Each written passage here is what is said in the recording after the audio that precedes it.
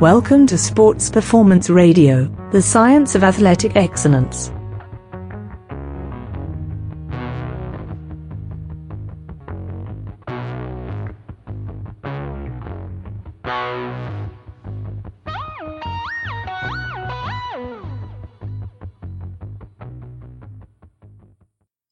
Welcome to Sports Performance Radio, Episode 9. I am your host, B. Chavez, and as always, I would like to thank each and every one of you for joining me here again this month. And we have a really exciting show on tap today. We have a guest, Alex Harrison, a contender for the United States Olympic bobsled team, a PhD candidate, and generally just all-around super smart guy on the subject of training and specifically force production and speed strength. So this is going to be a really, really exciting episode.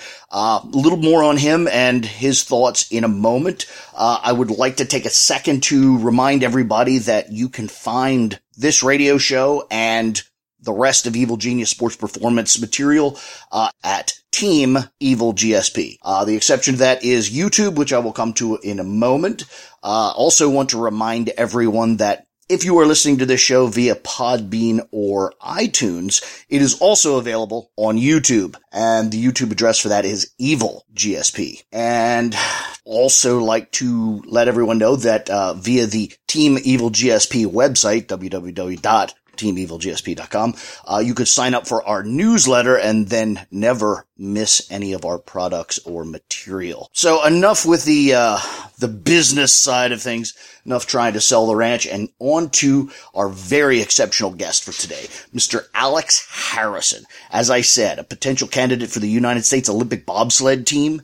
He is a PhD candidate, just really, really super smart guy. We're going to talk to Alex for about an hour on the subject of speed strength. He uses different language because he comes from a different world. Speed strength is typically the language used in barbell sports. Alex talks more in the context of track and field, which is very exciting to me. Those of you that know me know that my educational background is in fact in or from the track and field arena. So though we use different language and though we are essentially solving different problems, we have a lot of similar background, he and I, so it's a really, really interesting and exciting conversation. For those of you that are powerlifters, which is probably the predominance of my core audience, I'd really, really press you. I really, really strongly suggest you take a moment and clear your mind, because an awful lot of what Mr. Harrison's going to say does not jive with the common dogma in barbell sports today. I really, really, really strongly urge you to clear your mind and listen to what the man says, because no matter how it cuts across your grain, you cannot deny that the things he says make extraordinary sense. They're contiguous, logical, sensible, and dare I say supported by real science. So I really suggest that though this will make you grit your teeth, you really listen, because I think there's an awful lot of take-home message there, things that you can apply to your own training, and things that can just really make you think about what you're doing and why you're doing it. I really, really think this is a powerful learning lesson, an eye-opener for most barbell athletes. So with no further ado, the next thing you will hear will be Mr. Alex Harrison. Evil Genius Sports Performance is now accepting a limited number of new clients. If you would like a consult, please email via the Team Evil GSP website. You're listening to Sports Performance Radio. All right, ladies and gentlemen, as promised, we are live on the air with Alex Harrison. I'm going to let Alex do most of the introductions, but this is the real deal. This is a doctoral candidate, an Olympic caliber athlete. This is the real deal. So, Alex, how you doing? I'm doing well. Thank you very much for having me on the show, Broderick. I am very excited. You are exactly the kind of person I wanted to have when I set out to do this show. Somebody that's a little outside of my box, somebody that's going to make me, as a scientist, as a host, as all the things I am, to stretch and to really expose my people, my demographic, to real science, real athletics, maybe from a slightly different angle, from a different direction. So I'm really excited to hear what you have to tell my listeners about the science of force production, speed, strength, and any other language that you want to put on that. So without any more from me, introduce yourself, talk about your athletic pedigree, your educational pedigree, and then tell us how to get really, really fast and powerful. Okay. Thank you very much for the kind introduction.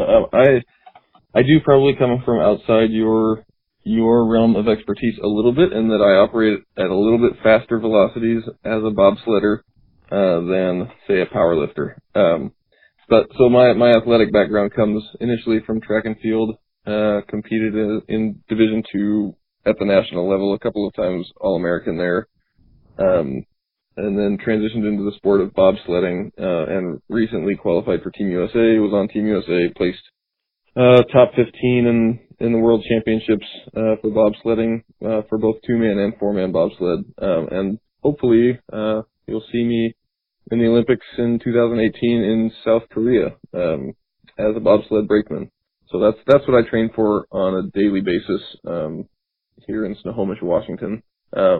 My academic background, I got my undergraduate in kinesiology, master's degree in human movement and performance, with a focus in biomechanics, and my PhD that I'm still completing. I have to finish writing my dissertation, which is on bobsled conveniently. PhD is in sport physiology and performance, and that's coming from East Tennessee State, where I study under Dr. Stone. And that really is where I took the science that I learned in my undergraduate and master's and really applied it to how to make athletes, not to be cliche, but bigger, faster, and stronger. Just so you know a little bit further of my scientific background, I also minored in biology and chemistry in my undergrad, which I think has been really valuable in looking at muscle physiology and how it applies to training either novice athletes or elite athletes, training the whole spectrum. I couldn't agree with you more. My degree is in biology and my minor is in chemistry, and I really think being able to understand the greater organism just does wonders for your overview of the subset of athletes. I couldn't agree more. Absolutely. So, I guess I'd like to talk about how we can get to be large and fast at the same time, because in some respects that's a contradictory process.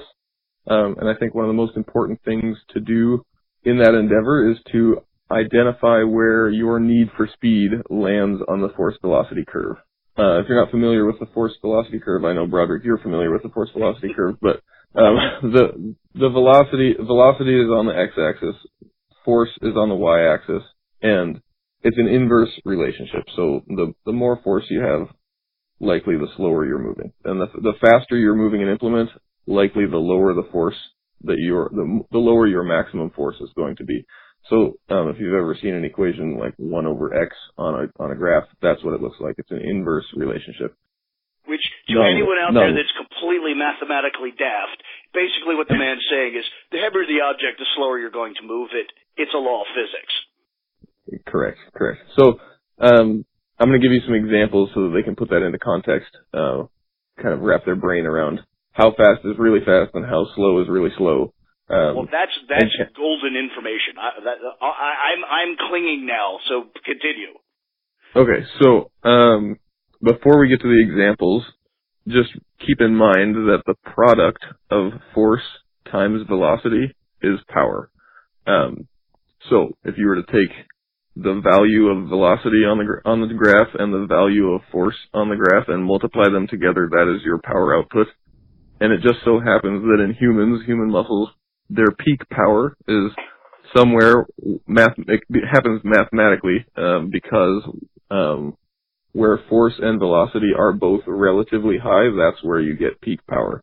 So something like a counter movement jump with some amount of load, some light load. So we'll get into the examples now. At the very fast end of the force velocity curve, you have things like throwing, and we're talking about the contraction speed of the muscle itself. That is the muscles that cause the rapid release of an implement, say a javelin, a baseball, a football, anything that you're throwing. the muscles that are at the distal end of the limb that is moving rapidly have a very high velocity of contraction at release. So that's about as fast as we can make muscles go under physiologic conditions. That's very light load. You use a kinematic sequence to create a whip-like action, and then you get very high velocity, very low force actions. So that would be, as an example, that would be like the glutes in a long jump. Yeah, so that's actually, we're going to get there. We're going to dissect down even into pretty small increments across this force velocity curve. So okay. I would categorize throwing something very light as ultra fast or very, we'll just call it ultra fast for now. That's the extreme end of the force velocity curve. Very fast, something slightly slower than that. A very fast example would be, like you said, the muscle contraction during sprinting. We're still even faster than the glutes in the long jump. So the ground contacts in sprinting can be less than 1/10 of a second of time spent on the ground. That means you've got half of 1/10 of a second, so 5/100ths of a second spent in contact with the ground, absorbing the force, and then 5/100ths of a second propelling yourself off the ground, contracting the muscles in 5/100ths of a second, enough to propel a body off the ground. So we're talking very fast, relatively low force contractions as compared to something like powerlifting, which is on the far end of the spectrum. So moving slightly slower, things like jumping, aggressive plyometrics where it's still fairly high speed, but there's an increased ground contact time, which means there's increased time to create tension in the glutes, the hamstrings, whatever's going to propel you off the say long jump board, or if you were to jump off a box and jump up, that's still a fast contraction. I would categorize something moderately fast. I would categorize a counter movement jump with zero load. So you still have counter movement. You're starting tall, dipping down, and propelling yourself off the ground as fast as possible. That would be something that is moderately fast. Getting into where we see peak power, that is the intersection of high forces and high velocities, is the moderate part of the curve, and that's very lightly loaded counter movement jumps, counter movement jump shrugs with weight in your hand, like a barbell in your hand, maybe a lightweight snatch high pull. Yeah, so now we're right at that intersection of moderate, moving towards something moderately slow, but still very high power.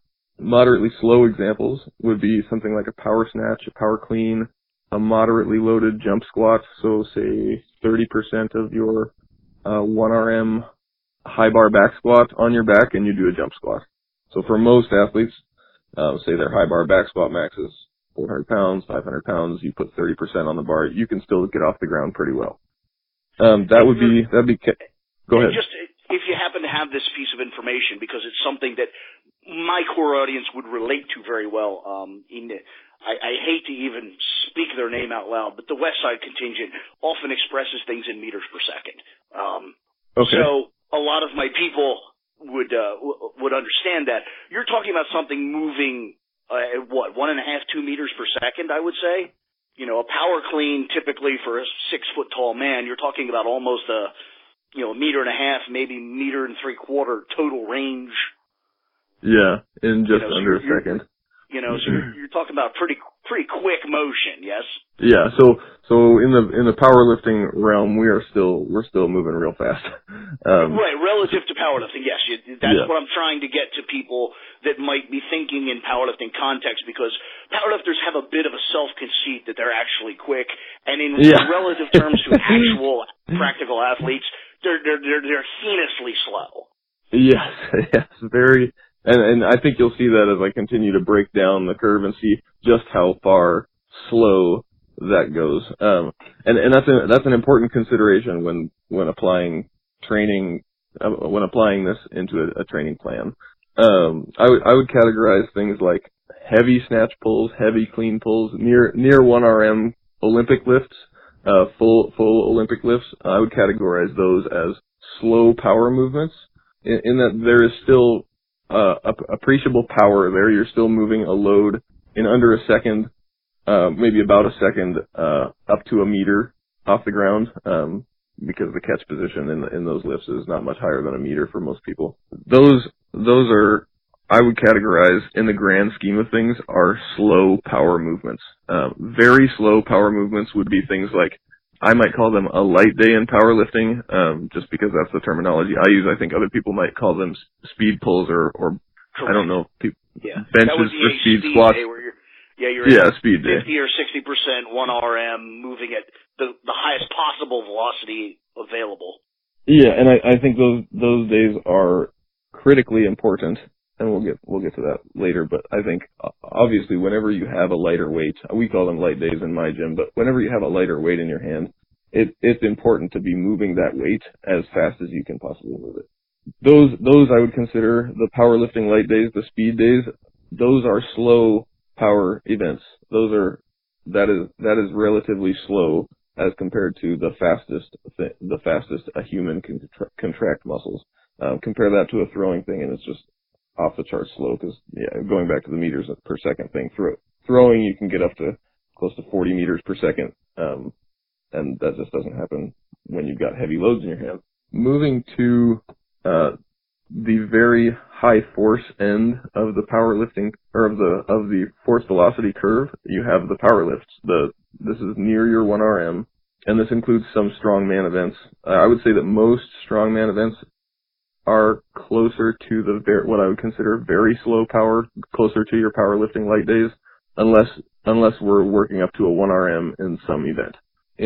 From my perspective, coaches in the throwing world, that's the world that I come from in track and field, and in the bobsled world, the big mistake that they make is perpetually trying to train. Once they've identified where their need for speed lands on that curve, they perpetually try to train in that zone for 80 to 90% of their macro cycle, their annual plan.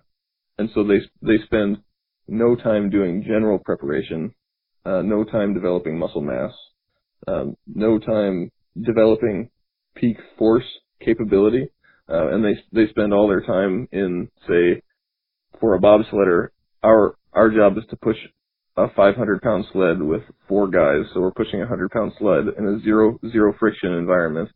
I would categorize that as moderately fast to fast.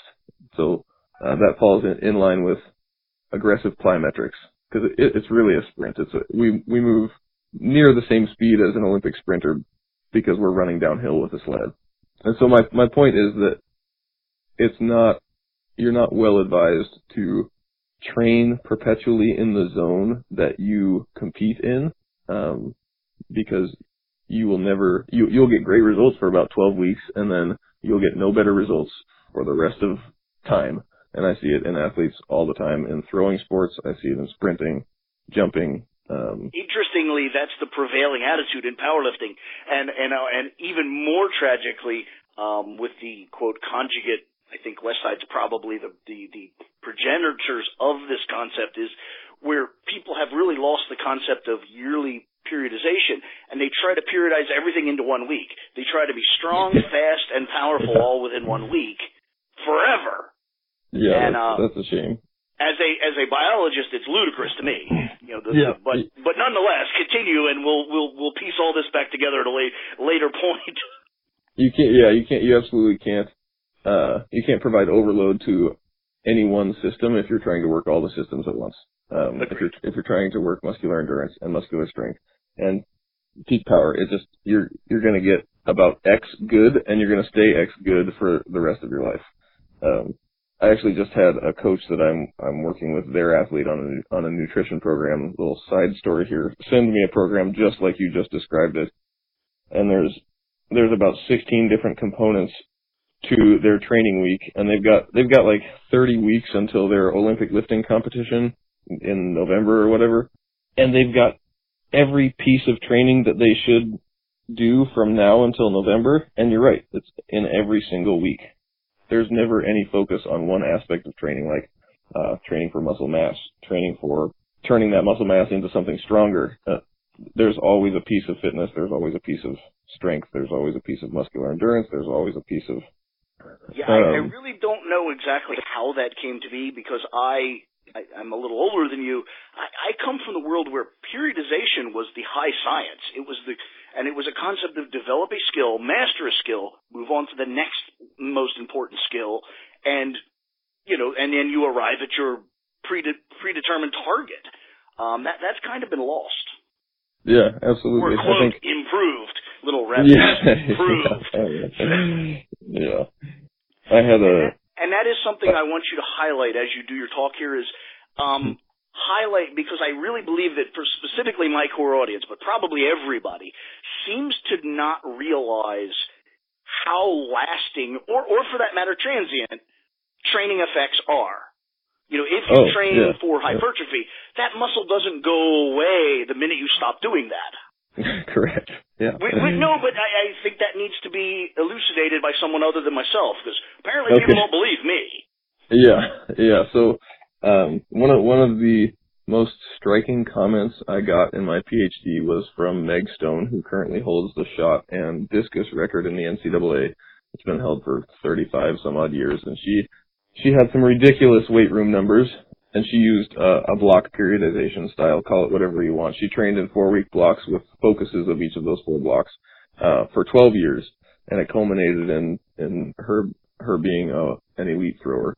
And what she said to me was one of the biggest problems with American programming right now, training programming, is that people are not willing to focus on one thing and potentially give up and accept the calculated trade-off of losing another trait for even a short time to reap the benefits of a more important trait right now. And I mean, I think that's stuck with me in the training that I write for myself, and it's certainly true in science as well, because you absolutely can't provide overload to a system if for say hypertrophy, if you're also trying to overload the nervous system. Your recoverability will you'll go down, and you won't be able to provide the same hypertrophic overload, and vice versa. You absolutely cannot provide overload to the nervous system if you're also trying to stay in touch with hypertrophy, as you said. I think as a coach or as an athlete who if you write your own programming, it's important to decide when in the season or when in the macro cycle it's actually important to possess the abilities that you need in your specific force velocity area, and then design the plan to make that happen when you need it, not to have all those abilities try to develop at the same time all throughout the year. It'll be a catastrophe. You'll either get overtrained or you'll get subpar results. And in many cases, both. Yeah, exactly. So to do that, you have to understand the interplay between volume of training and speed. You have to understand how volume changes myosin isoforms in the muscle. You have to understand how volume changes your neural adaptation and your neural recruitment ability. You have to understand how high force, low speed contractions can change pennation angle. And you have to understand joint angle specificity. If you don't have a handle on how all of those things play together to create a macrocycle, then you may end up with a plan that has hypertrophy as some sort of, quote, recovery workout in your peak week. And believe me, I've seen it in track and field, and I wanted to throw up. So I think it's important for coaches and athletes to realize that the more volume a person does in the weight room, the more total training volume you can calculate. Volume load, I think, is a good stock way to calculate it. That is sets times reps times weight on the bar. Which in my vernacular would be T load, total load. Okay, T load, yep. And some people, I think wisely, some people try to take into account the distance the bar is traveling for each of those. The total volume, the T load that you do in the weight room will change the muscle fiber type from a very fast twitch isoform or a fast twitch isoform to whatever is the next slowest in the line of myosin types. So you've got from slowest to fastest, you've got type 1, that's your oxidative. Type 2A, or rather type 2C is sort of a hybrid between, and you can correct me if I'm using these incorrectly since you're the biology guy, but as I understand it, type 2C is some sort of intermediary between type 2A and type 1, so slower, more oxidative than type 2A. Yeah. Type 2A is generally slightly larger and is a faster myosin isoform than type 2C. And then at the fastest end in humans, we've got type 2X. In rodents and other mammals, there's type 2B as well, which is faster yet. And I'm actually old enough that when I was in school, they were still arguing the X. That was actually not, it was supposed but not truly identified and elucidated. Yeah. I even in my undergrad, I think it was just because my undergraduate program was a little bit behind. I remember being told about that there were type 2Bs in humans, and then about a year later in my program, they're like, "Oh, we taught you wrong." Apparently, they're called type 2Xs now. Yeah. That's since been clarified in my PhD program, and I think I have a better handle on how it all works. My suspicion is 10 years from now they'll rename and change everything again, but conceptually it doesn't change. That there's a gradation of contractile speeds, and it's predicated on the specific fiber types. So it's pretty straightforward. Yep. So myosin is an enzyme which has an enzymatic rate, and the faster the enzymatic rate, the faster your muscles are going to be able to contract.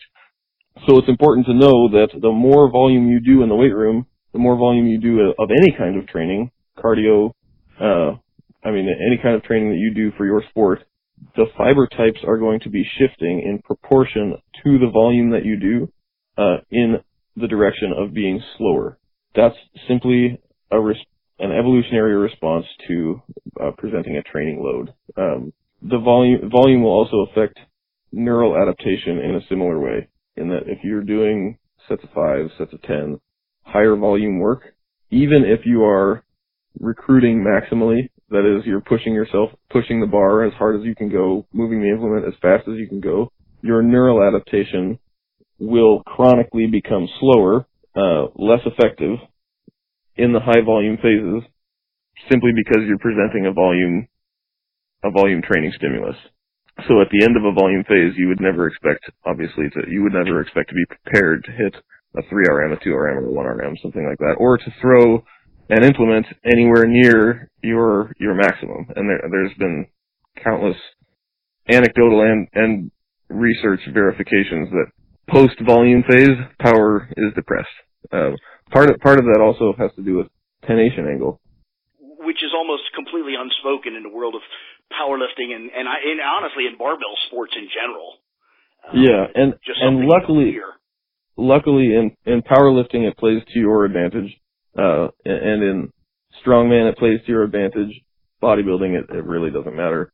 In Olympic lifting, I think the trade-off of training with the high forces, training with volume at times, the pennation angle trade-offs that might occur through strength training are not going to be detrimental in something like Olympic lifting. However, moving to something faster, like you said, a long jump or a discus throw or a shot put, absolutely, the changes in pennation angle that occur with high force training are something that need to be considered when applying high force training and high volume training to the macro cycle, because it's important to allow for those pennation angle changes. Let me tell you how it actually works. So with high strength training, pennation angle generally changes to a more oblique angle to allow for greater physiological cross-sectional area of the muscle.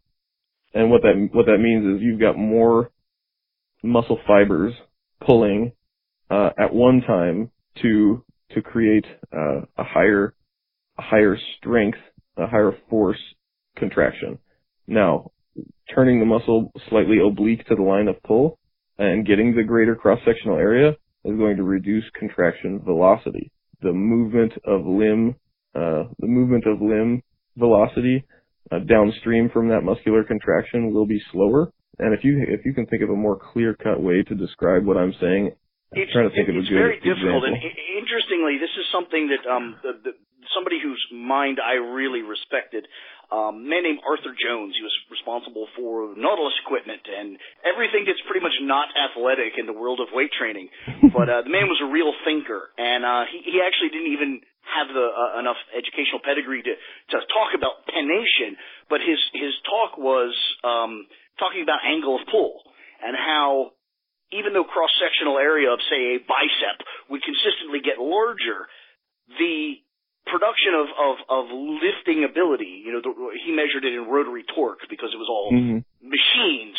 So he would measure the rotary torque at an axis would go down over time in relation to the gains in hypertrophy. And he deduced that it was because of the angle of pull. As the muscle gets larger cross-section, it gets less efficient at contracting.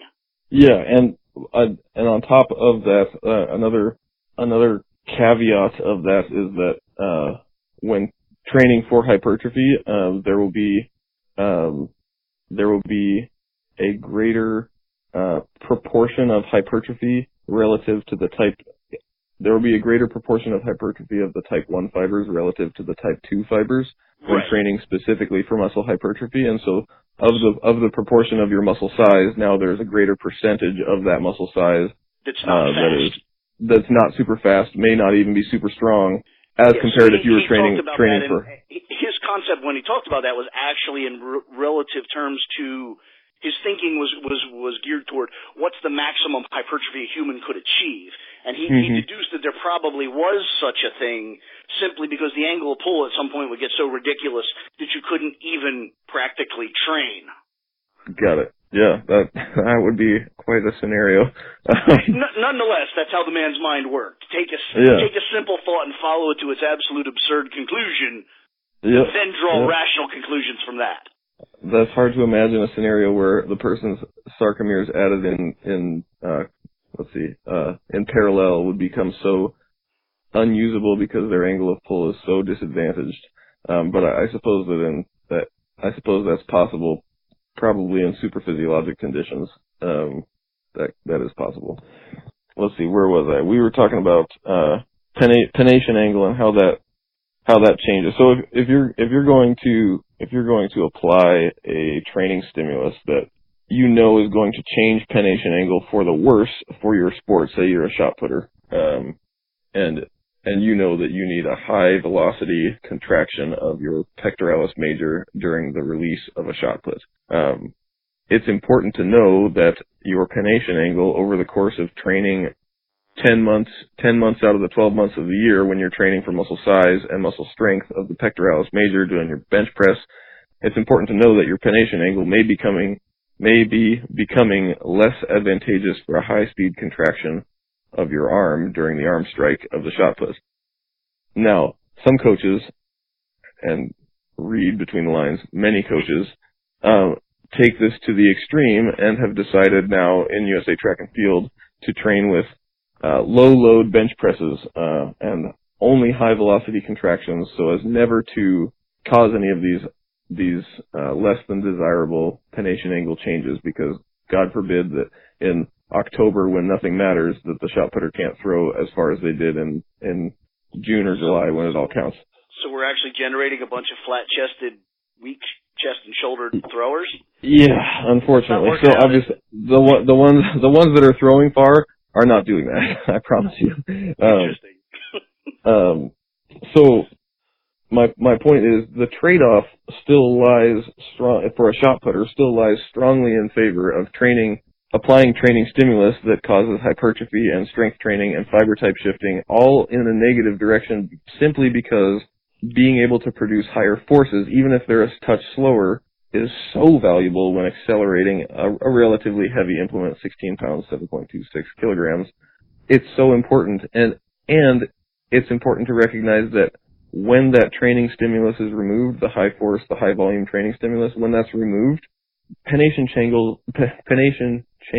angle change will revert back so long as the training applied causes it. So you can do high velocity contractions, high load eccentric work, really any sort of upper body plyometrics to change back the pennation angle to what it was before, or even a more linear angle, more optimized for speed of contraction. And you'll still hang on to the muscle size and you'll still hang on to the muscle strength, because spending 4 to 8 weeks on speed training a year, you're not going to throw away 10 months of muscle size and strength development in 8 weeks. It's early in the talk, but I want to pause you there, and I want to speak to my core audience through you. So basically what you said is, and using a shot putter as an example, but it could be anything. It could be a power lifter. It could be anything. Training for hypertrophy and or strength. That means progressively putting more weight on the bar in a fixed rep range. 5 sets of 5, 8 sets of something. And making progression. Okay, moving as quickly as possible, but obviously not quick in the world of true quickness. Correct. At the completion of that, doing a relatively short duration, speed specific, is sufficient to drive up force production, but not long enough to lose any of the, or a measurable amount of the accrued size and strength. Yeah, absolutely. So I think it's important to put a length on that time. So, and it's important, I'm pretty sure I understood that you mean not at the end of a session, but at the end of a macro cycle or at the end of a mesocycle to work on speed, strength, or power. Absolutely. You can work on speed, strength, speed, power at the end of a mesocycle and come back better for it when you return to hypertrophy training after your competition, simply because of a potential phase potentiation effect, meaning now that you've spent 4 weeks or 6 weeks, I can't imagine going much longer than 6 weeks for a power lifter. Maybe somebody in my world might go 8 or 12 weeks because speed is so important. But once you've gone 4 weeks or 6 weeks or 8 weeks of not doing super high force, definitely not doing high volume work for hypertrophy, now when you return to hypertrophy, the benefits of that hypertrophy training that you do are now going to be higher because it's a relatively new stimulus to your body, and you'll be able to present a greater overload to the system because your body is now unprepared for that hypertrophy training. And it's funny because in my undergraduate program, professors were telling me that I should always stay in touch with hypertrophy because you wouldn't want to lose your work capacity and such and such. And the point is you'll actually grow bigger muscles by taking time off of hypertrophy, because it's important to allow that to be a new stimulus to get that phase potentiation effect. Now, phase potentiation as a training principle or whatever you want to call it ranks low as compared to things like overload and specificity and recovery, but it is an important consideration when designing a macro cycle. And that's, for the bro science folks, that's basically the change it up concept, meaning when you force your body to implement new pathways and new metabolic conditions, it kind of desensitizes the older pathways, making them fresh, new, and viable for a new level of work. Is that exactly? Sensible? And it's important, in my opinion, it's important to make those changes in not a subtle way. So training. Interesting. Okay. Especially when returning to hypertrophy. Training for speed and power before hypertrophy phase is a great way to do that because your volumes in a speed and power phase are by definition going to be low. Intensities are going to be off the charts. Your volition will be very high. And when returning to hypertrophy, you will now bring in that high neural recruitment to the hypertrophy phase, or to the strength phase that follows, and you'll have a capability because of that higher neural recruitment ability. You'll have a capability to present a greater overload when you return to the phase. Absolutely, I couldn't agree with that anymore. Now, I want to pin you down a little bit here, and there's probably going to be some loss in translation because being a bobsledder and a true speed athlete, you're probably in a slightly different realm than most of my listeners, and certainly most of my career as a powerlifter. But when you talk about volume, high volume, low volume, give me a concept of what a hypertrophy volume of training would look like.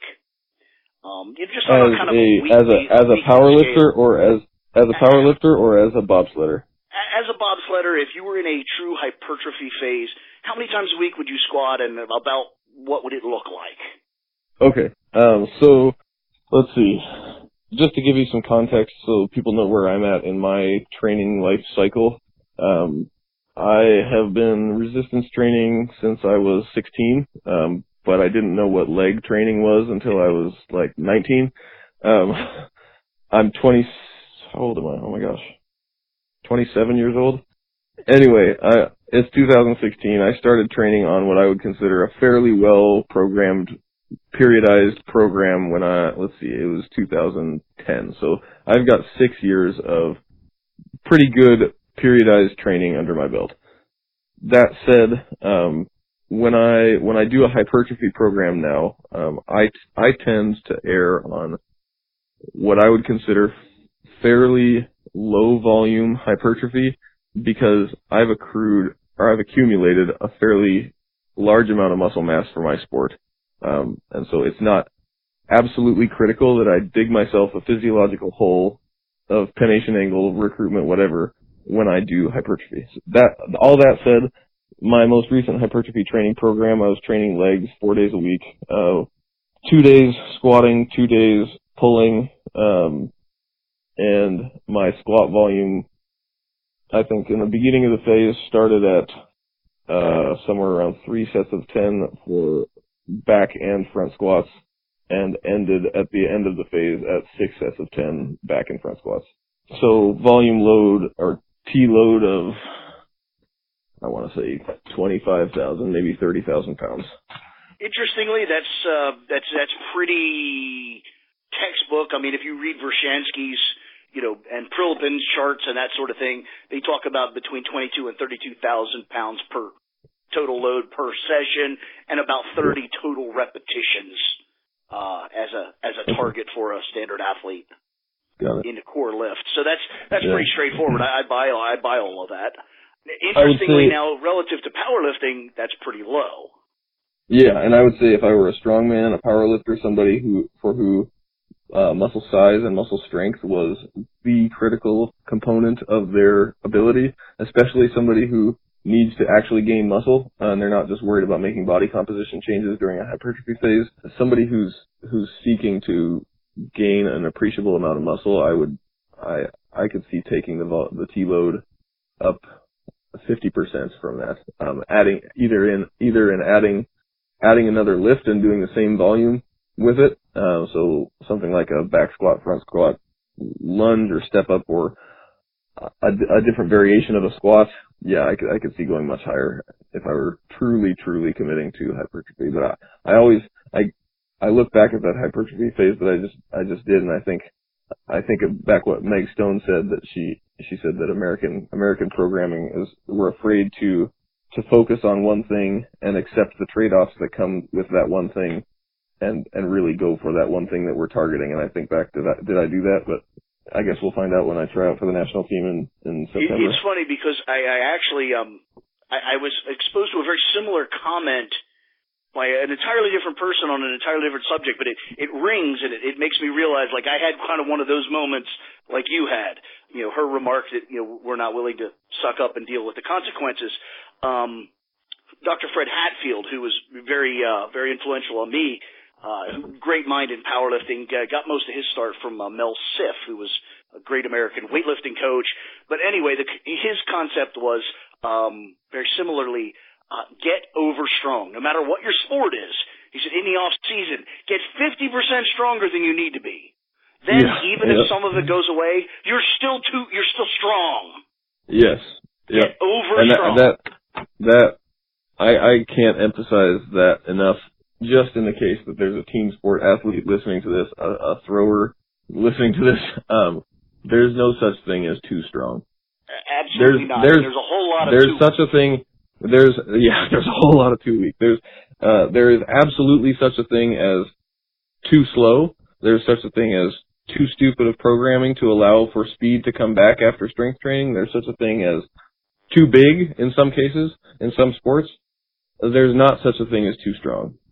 There's a whole host of stupid ways to get strong and potentially ruin performance in sports where weight classes are important, or accelerating your own body weight as an athlete is important. Assuming programming is not stupid and you're allowing for speed power adaptations to come at the right time, technical adaptations to come at the right time. There's no such thing as too strong. And I hear that from coaches all the time at the national level in bobsled, that you're too strong. And I'm like, you are outside your mind. You don't understand don't understand physics, apparently. Yeah, exactly. That's like, our job is to accelerate an object. To accelerate an object, you have to have force. Force is strength, and I try to explain that to people, that you can continue to get stronger through neural adaptations, through intelligent training programming. You can continue to get stronger without necessarily adding size or without necessarily compromising speed. Yes, it takes a long time. It takes a lot longer to get strong. For a sport that requires speed, it takes a lot longer to get strong in an intelligent way than it would if your sport didn't require any speed at all. Then we can just hammer volume and then hammer neural adaptations and not worry about pennation angle, not worry about myosin type changes. Yeah, okay, I can step off the podium now, or off the soapbox. No, I agree with you entirely. I remember specifically Dr. Fred Hatfield saying that the stronger you are, the more time you can spend on technical skill and absolutely neurological recruitment, basically getting faster. To him, it was essentially a concept of money in the bank. If I get strong now, I don't have to worry about that when it's time to get fast. Yeah, absolutely. That's beautiful. It seemed very simple and streamlined in my mind. Now, I do have a whole bunch of questions, and I don't know where they fit in relative terms to what more you have to say. So I'm just going to fire them out there and let you sort through them as needed. My first question is speed, in my mind, this is kind of a question by way of statement, is largely a genetic issue. It's only moderately adaptable within the individual. So my question is, in the world of powerlifting, where people, relatively speaking, aren't particularly athletic, I'm a great example of that, is that powerlifting is essentially the only thing that could qualify as a, quote, sport that I could ever do. Just uncoordinated, slow, just very unathletic. My question is, for even someone such as myself, how malleable is speed? How much of it could I rationally achieve? I think that speed, I think it's important for people to understand that speed is as much about what you don't do as what you do. Adaptations that happen to training, in most cases, are actually, they compromise physiological speed, the speed at which your muscle contracts. So any volume of training at all applied to a body is going to cause myosin isoform conversion to a slower isoform. Now, there's no situation in sport where speed of movement, speed of contraction is the only thing that matters.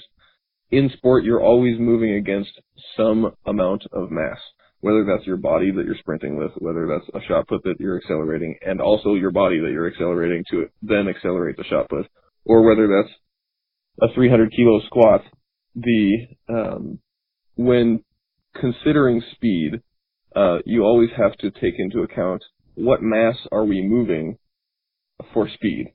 So, in the case of a power lifter, the speed that they need to get out of the hole of the squat or to get the bar off their chest, the speed that they need is really quite slow, and in that sense, it's really rate of force development that we're after. And rate of force development is quite trainable if an athlete is allowed to reduce volume substantially and is encouraged to train at the highest levels of volition. So if an athlete is seeking to change their speed in the powerlifting world for the better, then really, number one, get stronger. Number two, reduce volume like crazy for 3 weeks out of a meet, so that myosin isoforms can convert as much back towards type 2Xs as possible with sufficient load to maintain your strength going into the meet. So the changes that you're looking for going into the meet, assuming that's when you're trying to be fast, you're trying to ramp up the nervous system for the meet, and you're trying to allow, this is where doing nothing is better than doing something, you're trying to allow your muscles to revert back to the myosin isoforms that they had before, and which is a higher concentration of type 2Xs. If you wanted to be the fastest power lifter you could, you would sit on the couch for 4 weeks before your meet. Problem with that is you'd have no neural recruitment, you'd probably have a drop-off in muscle size, and you'd have a huge drop-off in strength. But you'd be fast in a physiological sense. Now that immediately brings me to a question, and I ask this with all due delicacy, by virtue of you being a WADA enforced athlete and all of that happiness that I won't even tackle because I'll start to stammer and curse. Yep. But now, might absolutely. that be a situation where exogenous hormones play a very powerful role by virtue of supporting that hypertrophy and strength in a reduced period of reduced volume?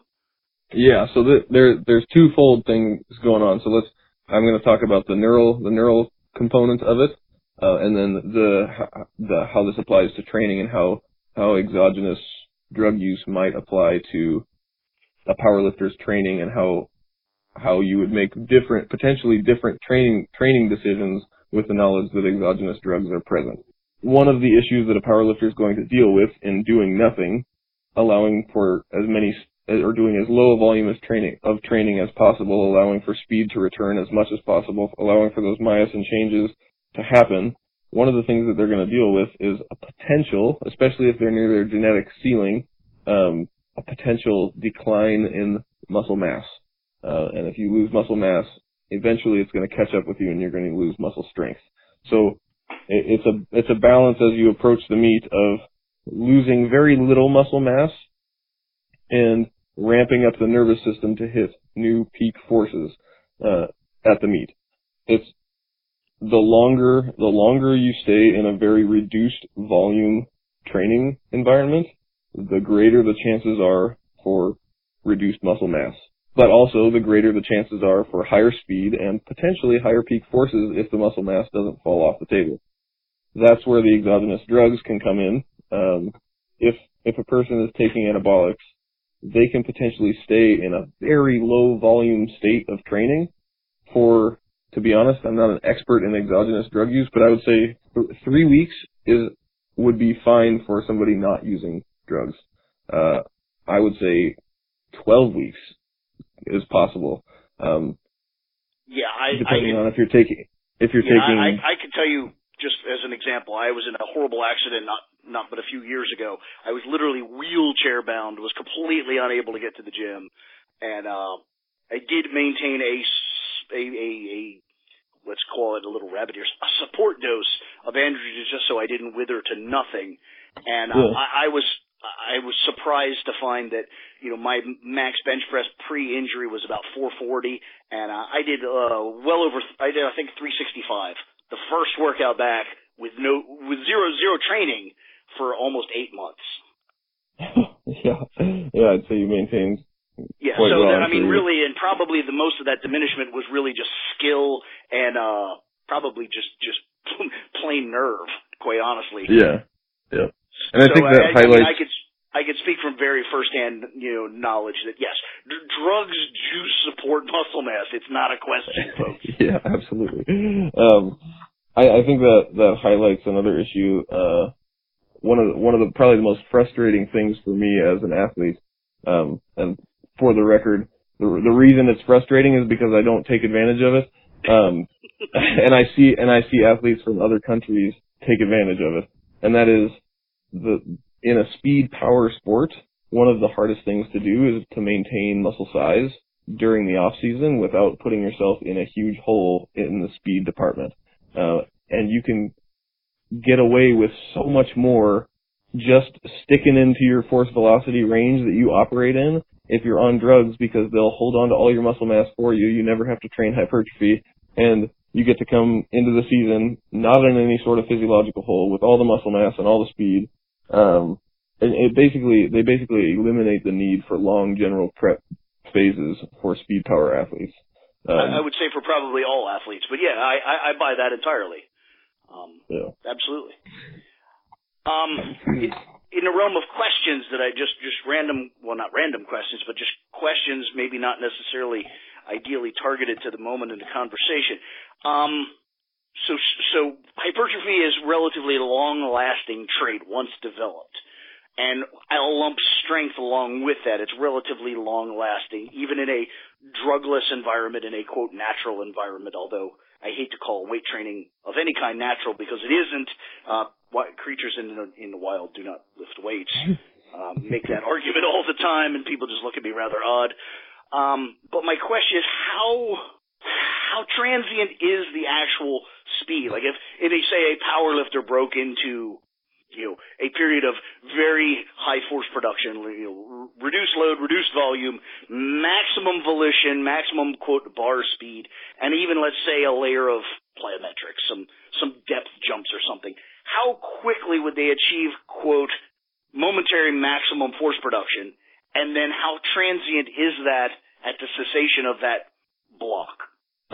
I would say that within 2 weeks you're going to see a largely improved speed when volume drops off the table, and within 3 or 4 weeks, especially in the powerlifting world where the definition of speed is really higher neural recruitment against a heavy load, I would say within 3 to 4 weeks you're going to have probably tapped out the benefit of training with something like plyometrics and drastically reduced volume. In a world like bobsled, I would go as far as 8 to 12 weeks, because really, wow. We would. Now, how much of that is because you're genetically more predisposed towards speed? Do you think that has a component there, or not so much? I don't know that it does.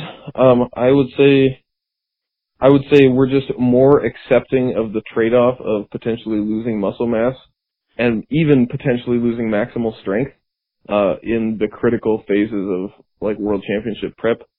I would say that letting maximal strength go to the wind and letting hypertrophy go to the wind just to optimize speed of contraction might be a worthwhile trade-off at a world championship scenario. And then you'll come immediately back to hypertrophy and strength training like the day after world championships if you know what you're doing.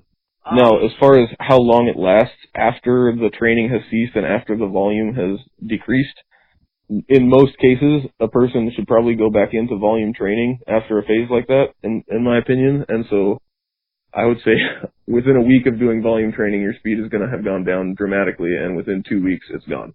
There's no more.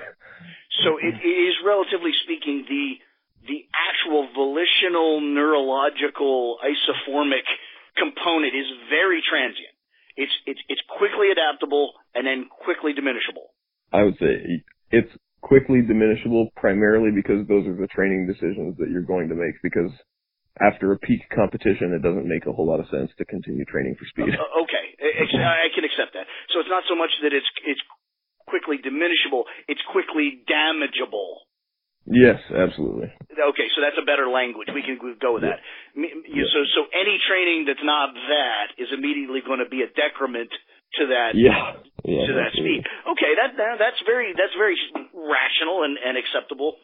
What I'm speaking between the lines, kind of past you to my core audience, who are mostly strength athletes, mostly powerlifters and strongmen, and basically what this is sounding like is that true contest preparatory window for a powerlifter is pretty small. It's pretty short. I mean, you're telling me that probably something on the order of 6 weeks, you're going to get about as fast as you could possibly be relative to the loads lifted. Yeah, and I would say that potentially that could get longer if drugs are at play, because you don't have to worry about the trade-off of potentially losing muscle mass.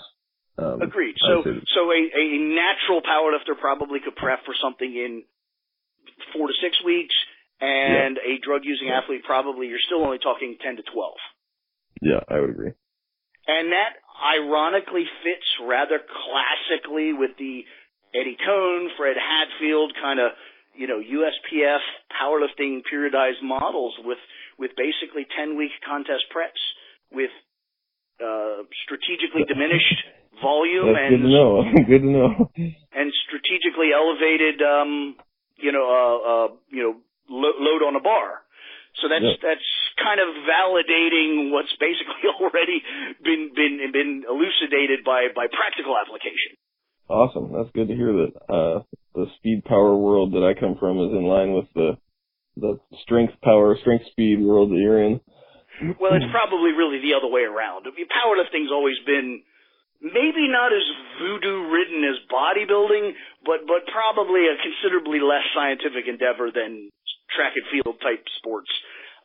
Basically, my concept on that being, a prodigy of University of Arizona and a relatively big budget, my thinking on that is whatever's worth more is probably more science-rich.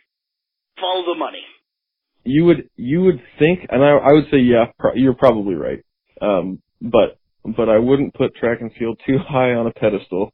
Yeah, I have the highest level certification offered by USA Track and Field in throwing, the USA Track and Field Level 3 certification.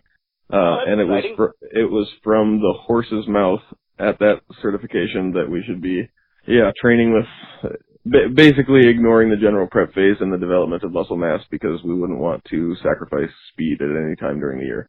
And it was really, really disappointing to go to that and know that their recommendations clashed so hard with what I was learning in my doctoral education, which I trust to a much greater degree because, there's just a whole host of reasons for that. But Dr. Stone and science is science. It's just wacky. Anyway, there's a reason. You perform a test and then you write it down somewhere. And you can learn from 50,000 other scientists' tests by reading their articles, but not interesting. That's interesting. Now, I do have some powerlifting specific questions, and I want you to just answer. For instance, these kind of training programs where we've got quote speed days.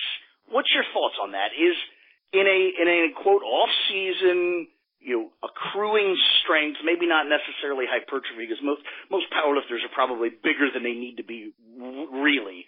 And I mean that both in terms of muscle mass and fat mass. But I'll be kind. This idea where in the midst of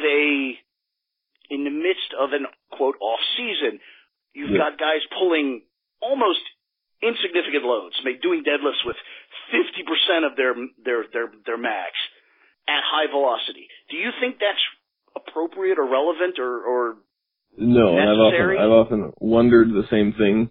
So I would still program what I would call light days, but my version of a light day is 10 to 15% less than your working day earlier in the week, not 25 to 40%. And I have now that's really predicated just on accrued fatigue. That's not really exactly because of some magic.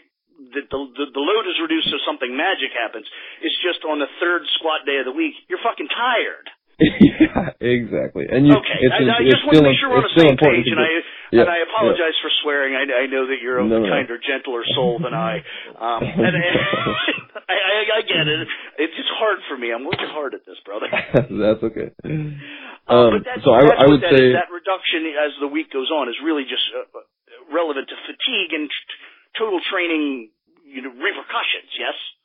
Yes, it's exactly. It's for fatigue management, and it's for still presenting a load to the body that it could be hypertrophic, it could be strength related, but it's about managing fatigue, and it is an opportunity to work on technique as well, because if you're going to try to, you couldn't possibly work on optimal technique while performing a working load again the second or third time a week if you really pushed yourself in the first time of the week. So it's an opportunity to work on appropriate technique at potentially a slightly higher velocity, but we're not dipping down into any sort of what I would call speed or power training. You should always be moving the bar with maximum volition, but that doesn't mean that you should reduce the bar load by 30 or 40 or 50%. to work on speed 6 months out of a competition because you're wasting your time. Yes, I personally, and this talk isn't meant to be my thoughts personally, but it seems relevant here. My thoughts personally is a strength, rabbit ear strength athlete, which in my mind, powerlifters really are the strength athlete. Yes, Olympic absolutely. lifters, they want to call themselves strength athletes, but it's really more about speed and technique. Yeah. Really the only people that really demonstrate the strength potential of the human genome is in my mind, powerlifters. Yep. And I don't think there's ever an appropriate time to be training with 50% max. It's just, that's almost too light for bodybuilding. Yeah. So if you're, I'm trying to think of a time where during a macro cycle I can find a rationale just to play devil's advocate, but I'm struggling to think of a time. Maybe post-injury. Post-injury. Yeah. Just had knee surgery. That might, okay. Yeah. But I mean, 50% load is really not 50% load is you'd be hard pressed to get hypertrophy from it unless you were training with absurd volumes. Yeah, I was just going to say I could literally do. Let me just do the math real quick. Right now, my max squat's about 700. At 350, I could literally do 40 repetitions. I was going to say 30, 35. Yeah, 30 plus, probably 40 if I really ground my teeth. Like, that's not relevant to powerlifting, ever. Yep. And this idea of, I'll do 20 singles as quick as I can, that's even dumber. Why don't you just get up and down from a chair? Why don't you just sit in a dinner chair and jump up and down or something? Especially if you are a weight class athlete, presenting that kind of ridiculous volume load at such a low weight is just promoting unequal hypertrophy between type 1 and type 2 fibers, and the more type 1 hypertrophy you get means the more you're filling out your weight class with less than specific muscle fiber for what you're competing in. I absolutely. And that's a technical way to say what I've been saying for a very long time is, most of what powerlifters are doing presently is literally the worst possible thing they could be doing. They're making themselves bigger and slower in an attempt to get fast. You're absolutely right. Now I want to play super devil's advocate and pick your brain. And can you may not even be aware, being a real athlete outside of the world of powerlifting, but can you ever conceive of a reason to use devices or apparati that alter the strength curve? And I'm referring to like bands and I know what you're getting at. Can you honestly, and again, if you can, I'd love to hear it because I'll would, because it would make me keep my head on the wall a little less than I presently do. But can you think of any reason that would be relevant to the production of or sustaining of speed? I'll give you a roundabout answer. I have programmed training programs for, I don't know, a couple hundred athletes in my short career. And I have not once used a band or a chain. And my specific reasoning for not doing that is because I think I haven't found a place yet where the calculated trade-off of using those to overload a certain range of motion is in favor to not only to overload a certain range of motion, but also do it while doing the full range of motion lift. I haven't found a place where that makes sense within my macro cycle.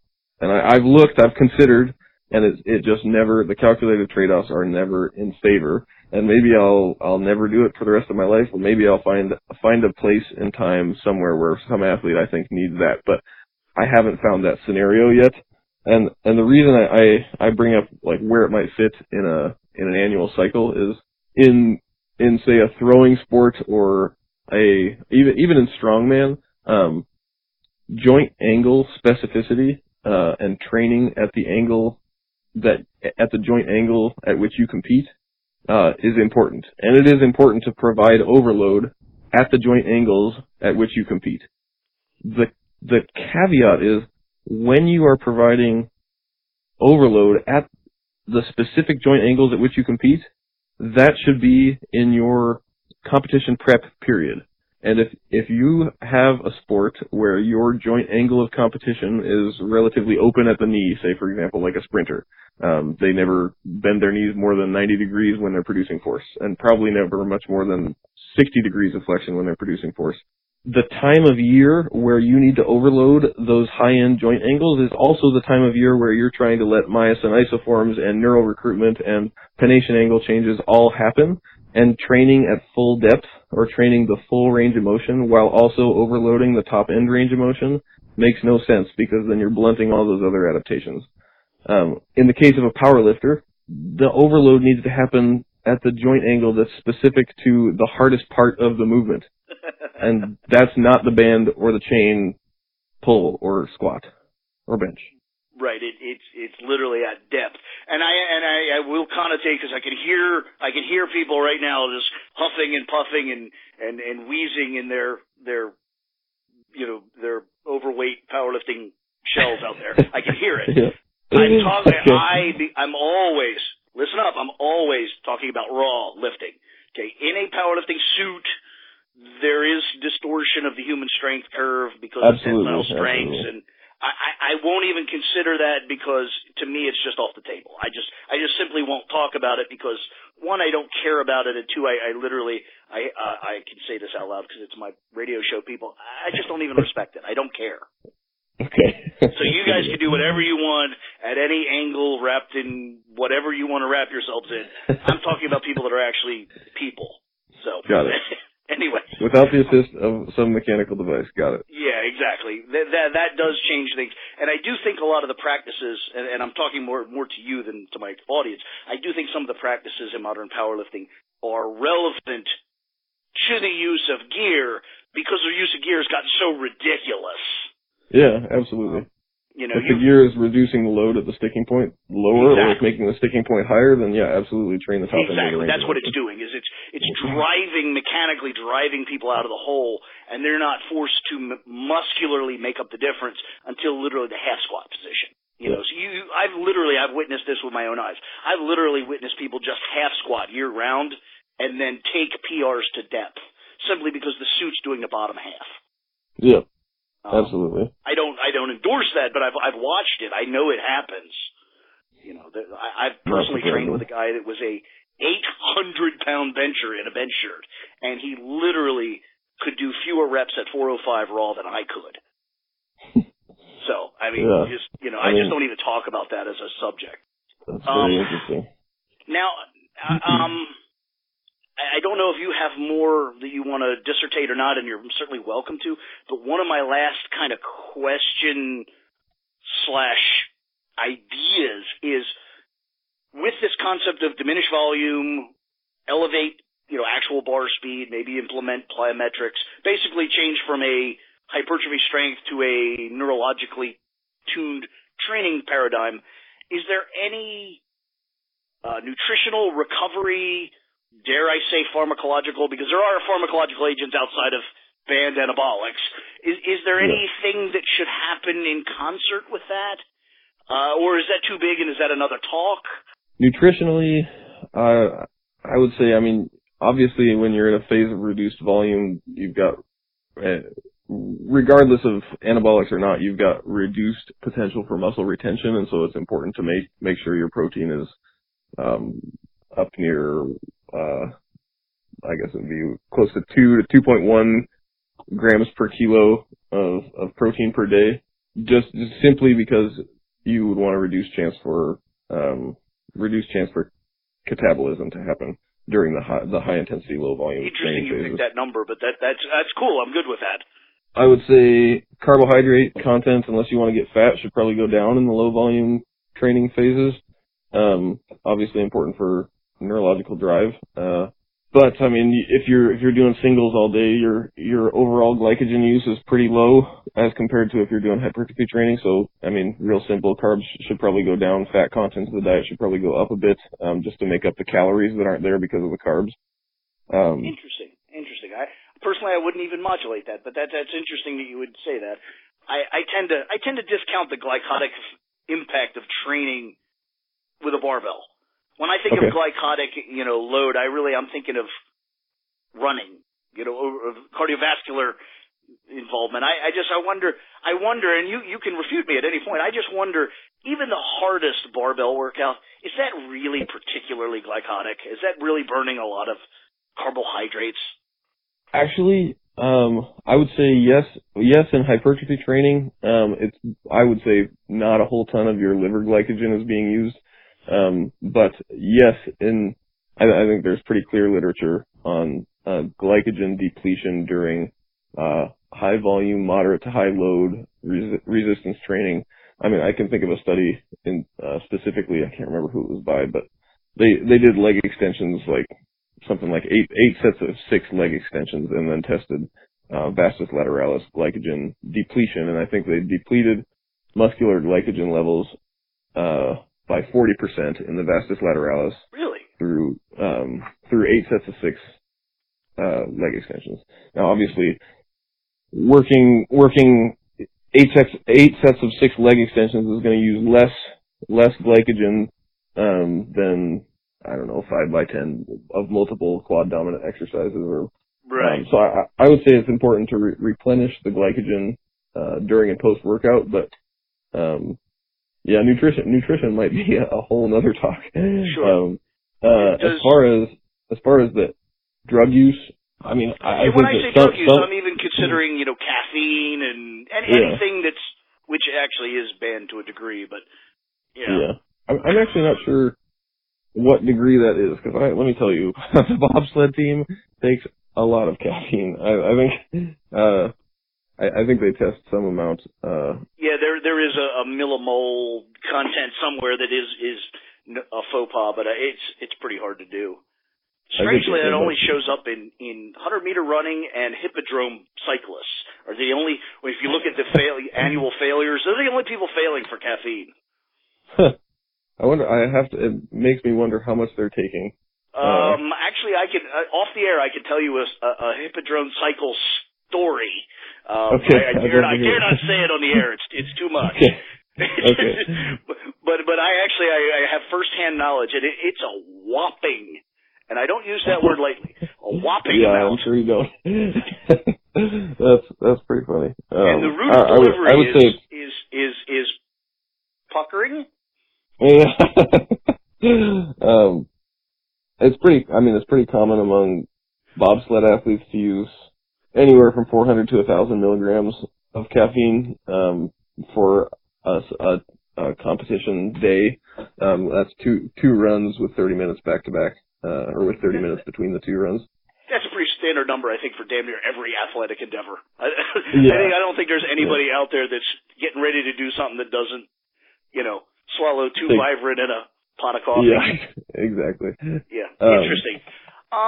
That's really, really cool, interesting stuff. Is there more you want to give me, or is that the bones of where we're at? I would like to talk about one last thing regarding differentiating training decisions for various experiential level of athletes. The trade-offs change. The magnitude of each trade-off in training changes the greater or with the level of experience that the athlete has. So a highly trained advanced athlete or elite athlete in my world might be 5 to 10 years of training now. And a truly elite athlete probably has more than 10 years of training with weights. As far as training decision making, once an athlete's trained for 5 or 6 years, I'm not certain that the decision making changes that much between a 6-year athlete and a 10-year athlete. For example, an athlete who's trained for 6 years or 10 years with weights is going to have a baseline level of strength and is going to have a maximum amount of muscle that they've developed over the course of their career. And it's probably going to be pretty appreciable if they've been training on an intelligent training program.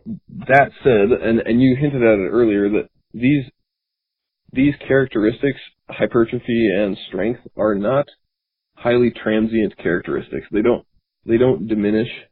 They don't diminish really rapidly.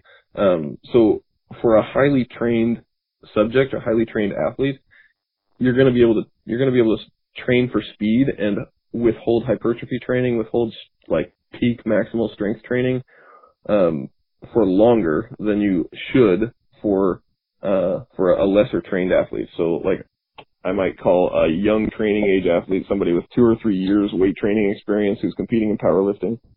They're not going to be very good, obviously, but my point is the trade-off may lie in not training for speed at all in powerlifting when you've got somebody who's only been training for 2-3 years.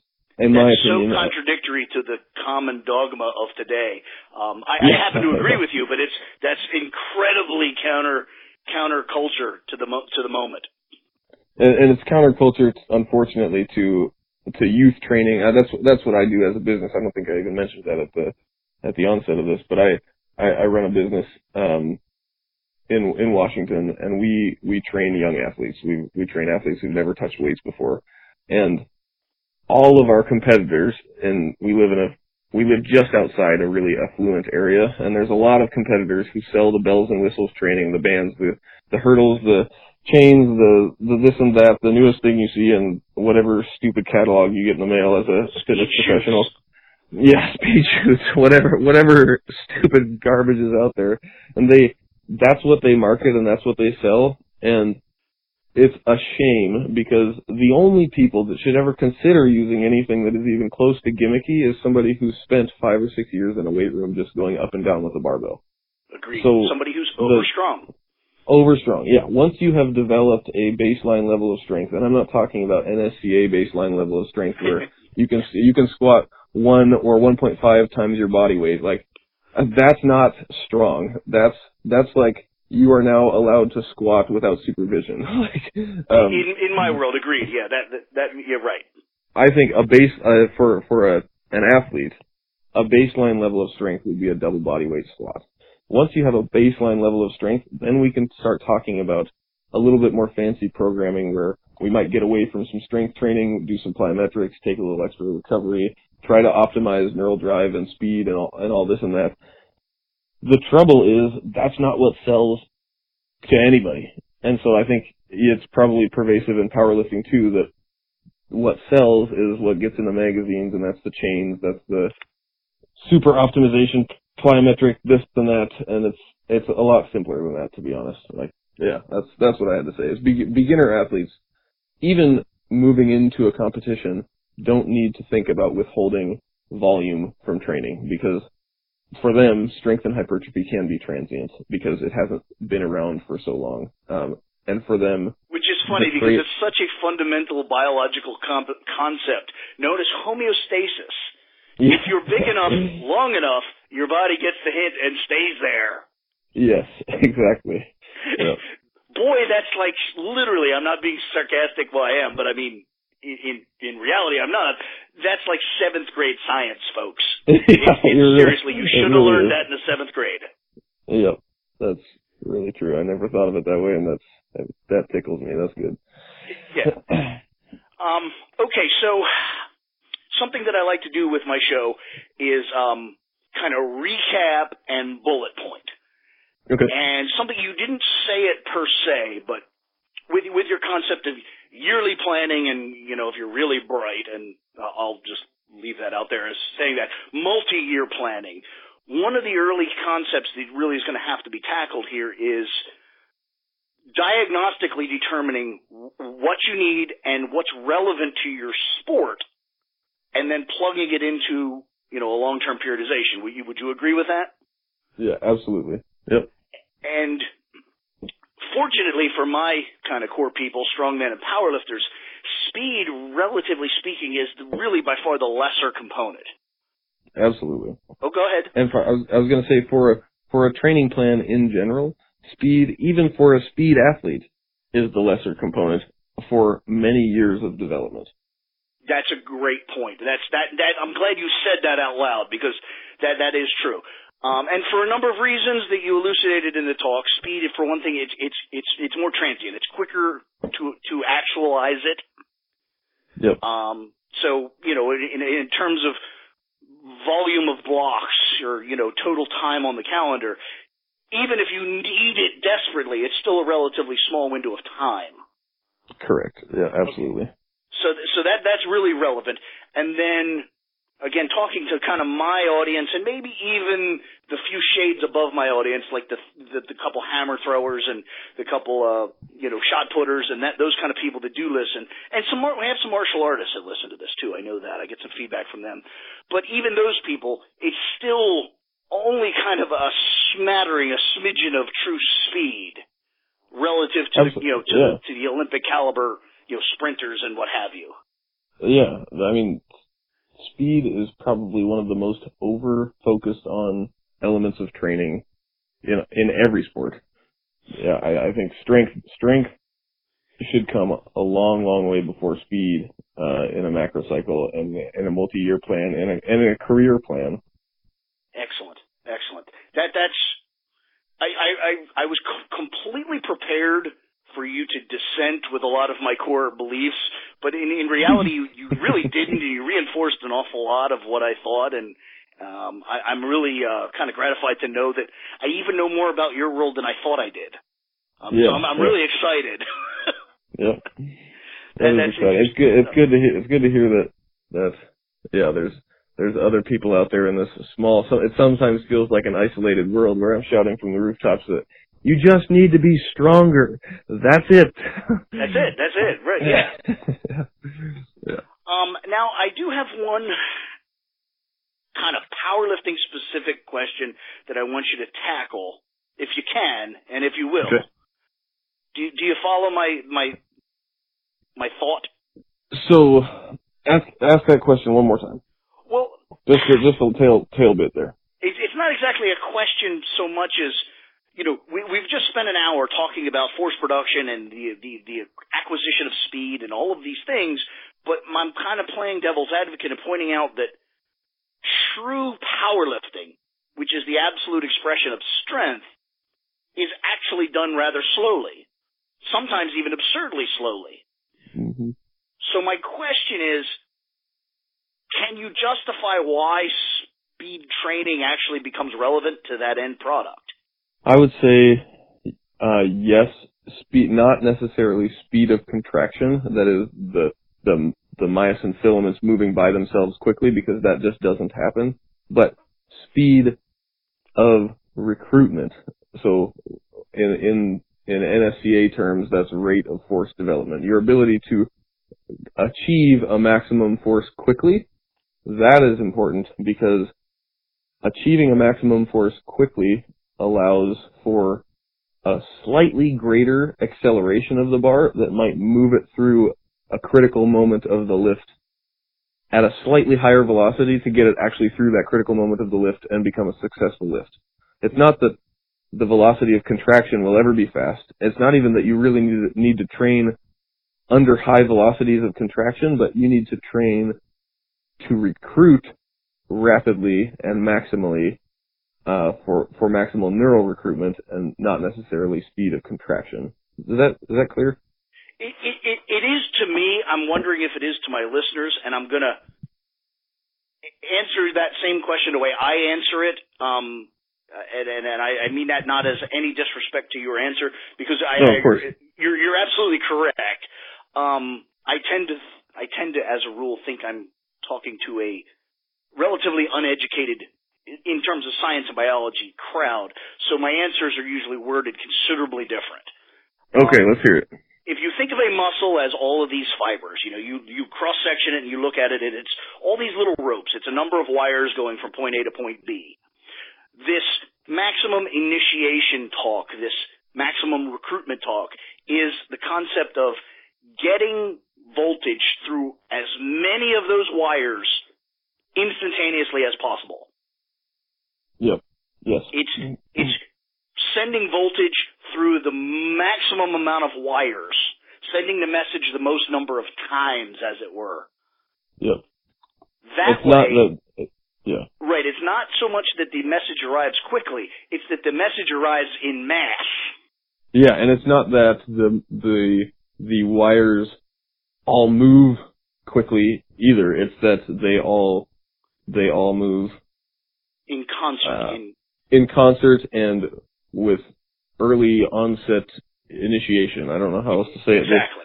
That was something Dr. Fred Hatfield impressed upon me, is no matter how fast, no matter how slow, you only have a certain window to complete the task before enzymatic pathways or whatever breaks down.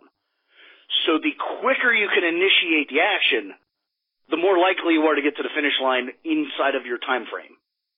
Yep, absolutely. So, okay, that was kind of a roundabout way to get to that final point that even though powerlifting is really a damn slow sport, it ultimately comes down to doing it as quickly as humanly possible, which is ultimately speed. Really true.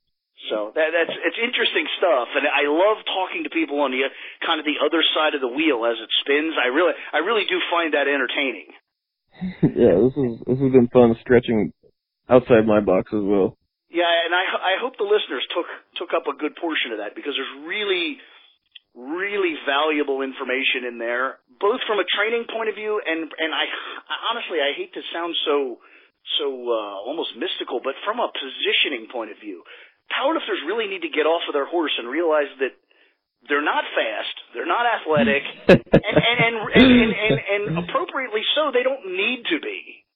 They're striving for the wrong shit. You're right. You're absolutely right.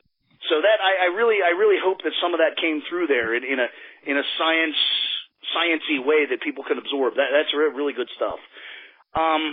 So with things winding down, is there anything you want to say? Any thoughts, any ideas, any marketing? You want to tell people how to find you, how they can pay you, like anything?